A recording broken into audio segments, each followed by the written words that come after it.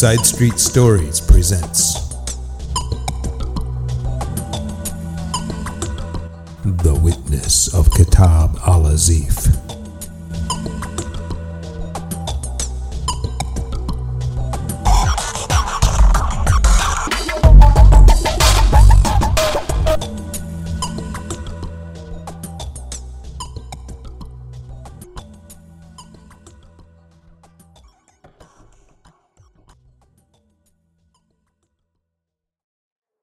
I did it. I cracked the code. Those number stations finally paid off with access to the Equation Group's secret satellite. They monitor it all there, all the outside people. And now I have the key. The truth will finally come out. Oh, no. How did they... FBI, no, open up! No, I won't go. I won't be your prisoner.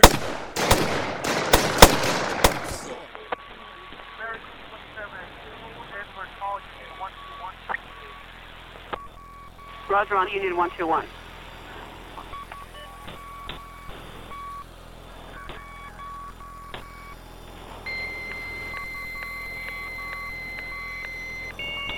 BKS catalog #5X.106 / Carcosa. John and the witness huddled in the dimly lit apartment, their faces etched with worry. The room was a small, cramped space, shrouded in an eerie, timeless aura. The wallpaper, peeling at the edges, wore patterns that seemed to shift and contort if you stared too long. An antique clock, its hands frozen in time, ticked in the corner, its slow, erratic rhythm adding to the haunting atmosphere. "They are here," the witness whispered, his voice barely audible over the distant rumble of thunder.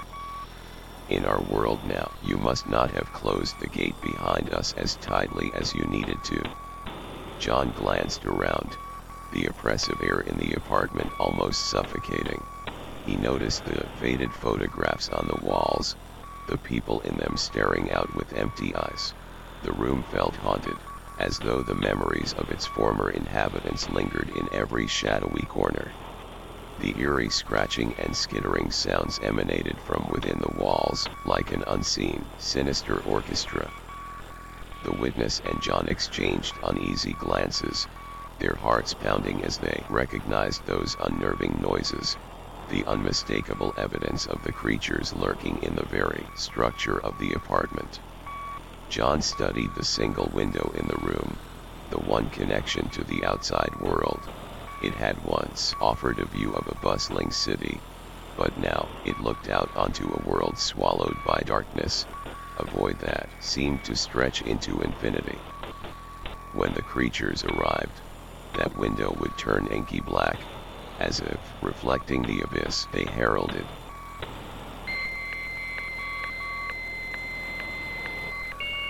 BKS catalog #5X.179 / Carcosa.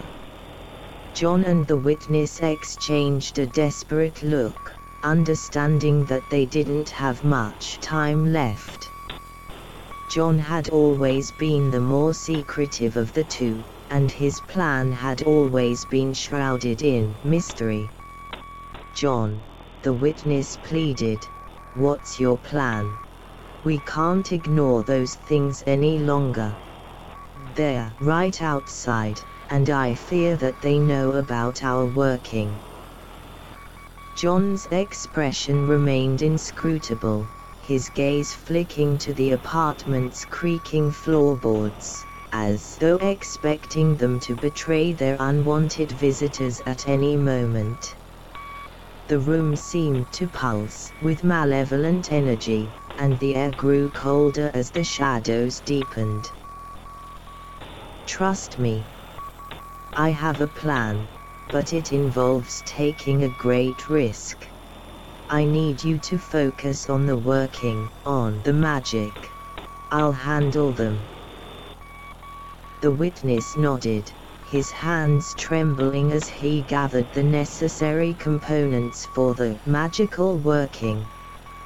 As he chanted incantations, the room itself seemed to respond, the walls whispering dark secrets, the floorboards creaking with trepidation. John prepared himself for the impending confrontation, casting a wary eye on the antique mirror that seemed to reflect more than just appearances. The eerie scratching in the walls had escalated into a frenzied chorus, and it was clear that the creatures were no longer content to stay hidden. Taking a deep breath, John moved toward the door, his footsteps muffled by the ancient, threadbare carpet. He pulled out an ornate dagger, etched with cryptic symbols, and with a swift motion, he carved a protective sigil onto the doorframe, reinforcing it against the unknown horrors that lurked beyond. The creatures on the other side hissed and clawed at the fortified barrier, their monstrous forms contorting the wallpaper with grotesque shadows. John's wards held, for now, buying himself precious time to complete the magical working.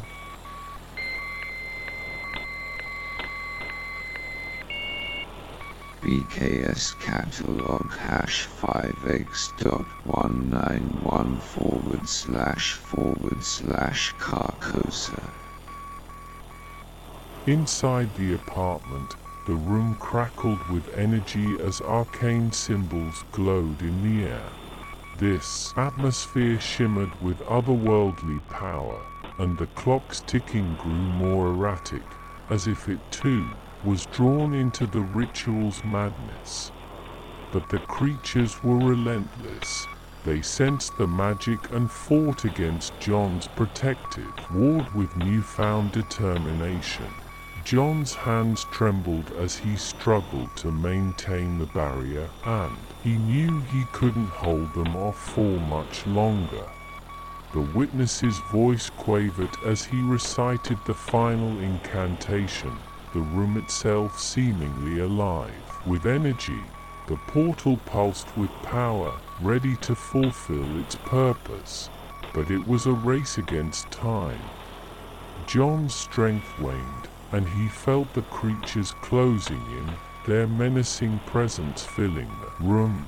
With one final surge of power, he expanded the protective ward, buying the witness a precious few moments. The portal flickered and then stabilized.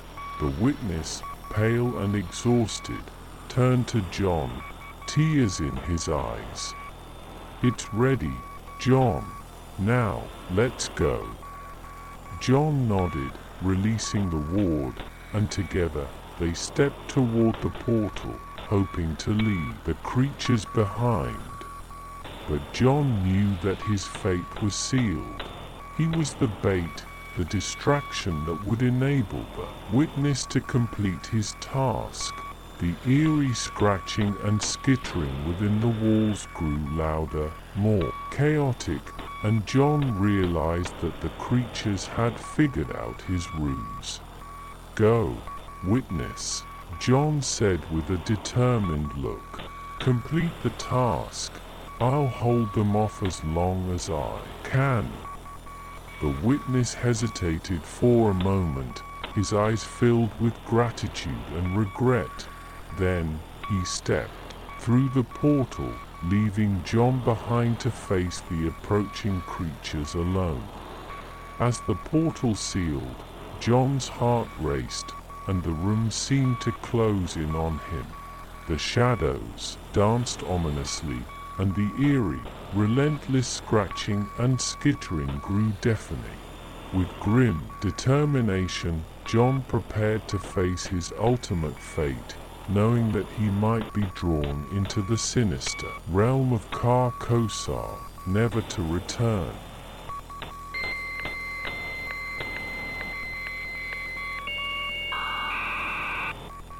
BKS catalog #6x.222//Carcosa.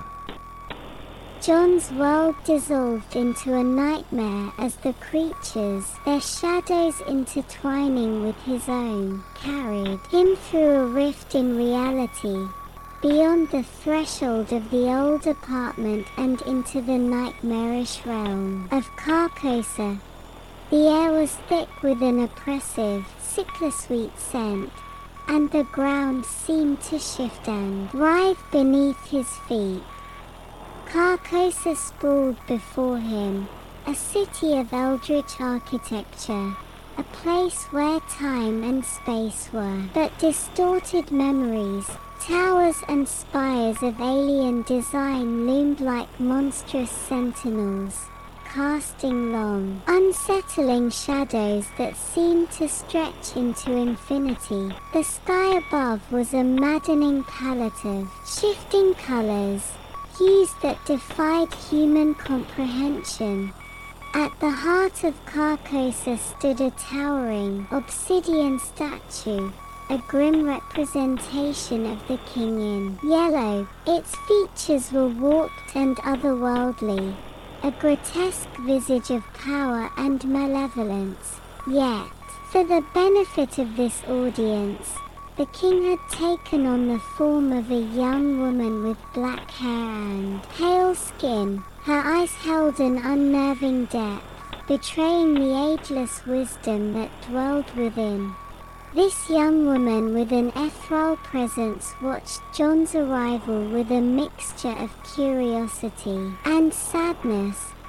She wore an ornate, sickly yellow gown that seemed to ripple with a life of its own. Her presence was both captivating and eerie, like a memory of lost innocence in the midst of violent misfortune.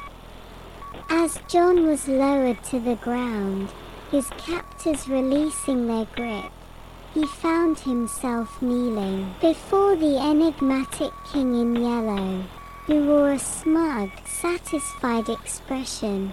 The king's voice echoed with a haunting, otherworldly resonance, and John's heart filled with dread. The king in yellow began to speak, the words carrying an unnatural weight that pressed upon John's very soul. You have been brought to my court, John, from the world beyond. You have something that I require, and in return, I offer you the gift of service. Around them, the inhabitants of Carcosa, enigmatic and grotesque, watched in silence, their faces hidden beneath masks of tragedy and malevolence. Some were human in form, while others defied description, their bodies shifting and changing as if they were made of shadows. John's world had unraveled, and the enigmatic king in yellow held the threads of his fate. His heart pounded with terror as he awaited the king's command, his destiny now inextricably entwined with the eldritch horrors of Carcosa and the waiting cosmos beyond.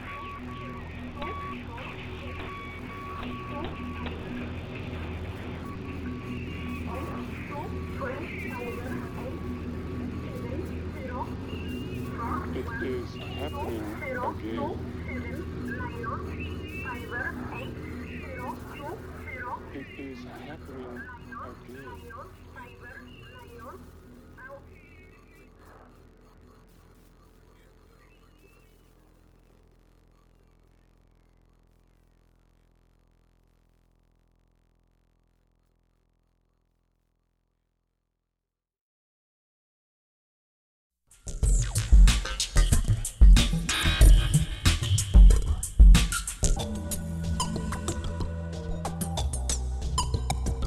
This has been a production of Side Street Stories. It is engineered and produced in Drummis Studios. Story by Drummis. Writing by Aaron Efemenko. Music and sound production by Drummus. The Witness is played by Aaron Efemenko. John is played by Drummus.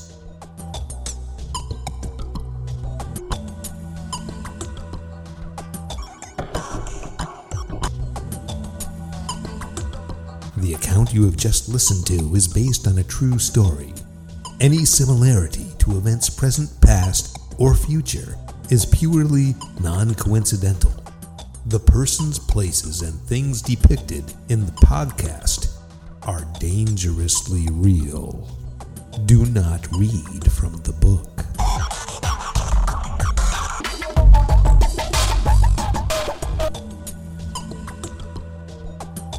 Thank you for listening. If you enjoy Side Street Stories, please subscribe, rate, review, and share.